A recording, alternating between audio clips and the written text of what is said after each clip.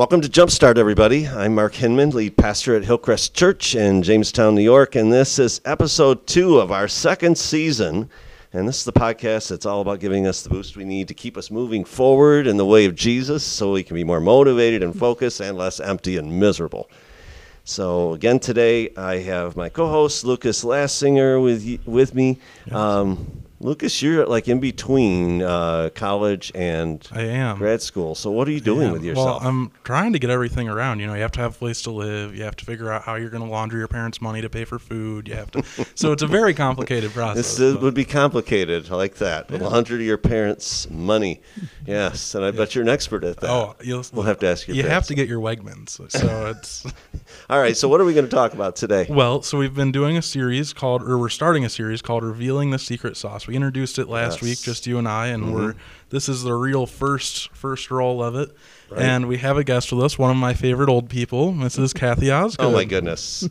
You know, my wife reminds me that you are about the only person that could get away with calling. It's all in respect. I mean, I hope you know it's very respectful. I do, and I know you love me, so I enjoy that. It's fine. I like it. I like that. I don't think I could get away with that. Well, you are one of the old people, Grandpa. Oh, all right. So, yeah, just like restaurants have sauces and recipes that are sort of their proprietary thing, right? Mm-hmm. McDonald's has their special sauce, right, on the sesame seed bun for the Big Mac. And, you know, Chick-fil-A, Johnny's Lunch locally, everybody sort of has their secret sauce. Mm-hmm. And companies have their patents on special things and methods, and organizations have a culture and so on. Churches also have things that are about them that are special, that make them unique, they make them stand out from other churches, other gatherings, and that we're, you know, the end-all, be-all, but we are different than other churches. So we're going to talk for the next few weeks about what makes Hillcrest different and special, hopefully. Yeah, and Mrs. Osgood, you are going to share a little bit about what made Hillcrest special when you first were considering coming here as a church. Yes, I'd love to. Thank you for having me. This is a treat to be here. I always enjoyed listening to you guys talk, so it's a treat to be here. You want me to go back to the beginning, the very beginning? Yeah, it was only, 40 years ago? It's only 40 years ago, that's right. 40 years ago, I came to Christ, and I was in a different faith tradition. And it didn't take me long after I came to Christ to realize that there was no commitment to or real belief in the Word of God. And that became really evident to me, and it was something that I knew I had to be in a church where the Word of God was front and center, foundational. And so you landed at Hillcrest. How? I think it's kind of a neat story. Okay. I came to Christ through Christian Women's Club, an organization that is, I don't think it really is anymore, but they, Hillcrest Baptist Church, supplied the nursery. And I had 3 little boys, and to have a morning out, I got to come here with my children, put them in the nursery, then go downtown to the Holiday Inn that really isn't any longer.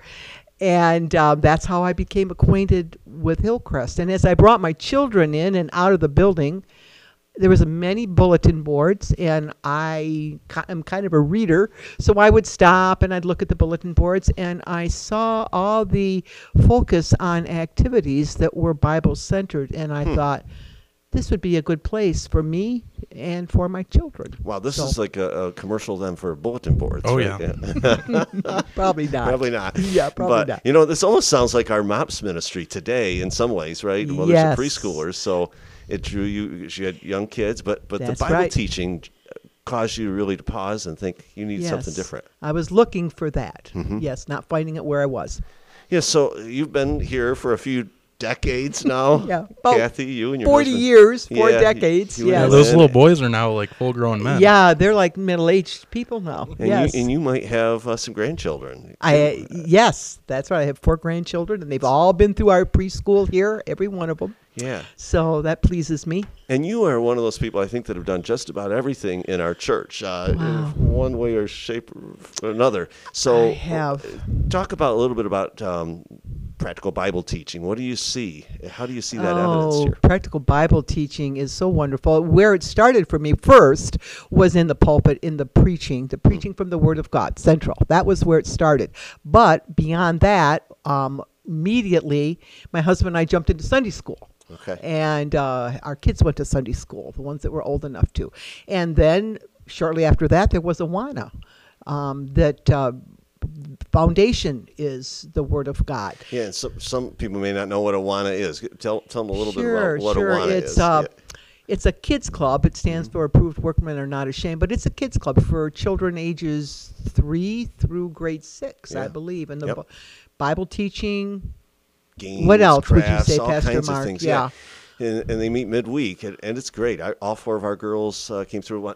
Lucas, you definitely were involved in Awana. Yeah. Yeah, I bet you were a Timothy Trophy winner. I was. I would have guessed. With my mother, there was no way I couldn't be.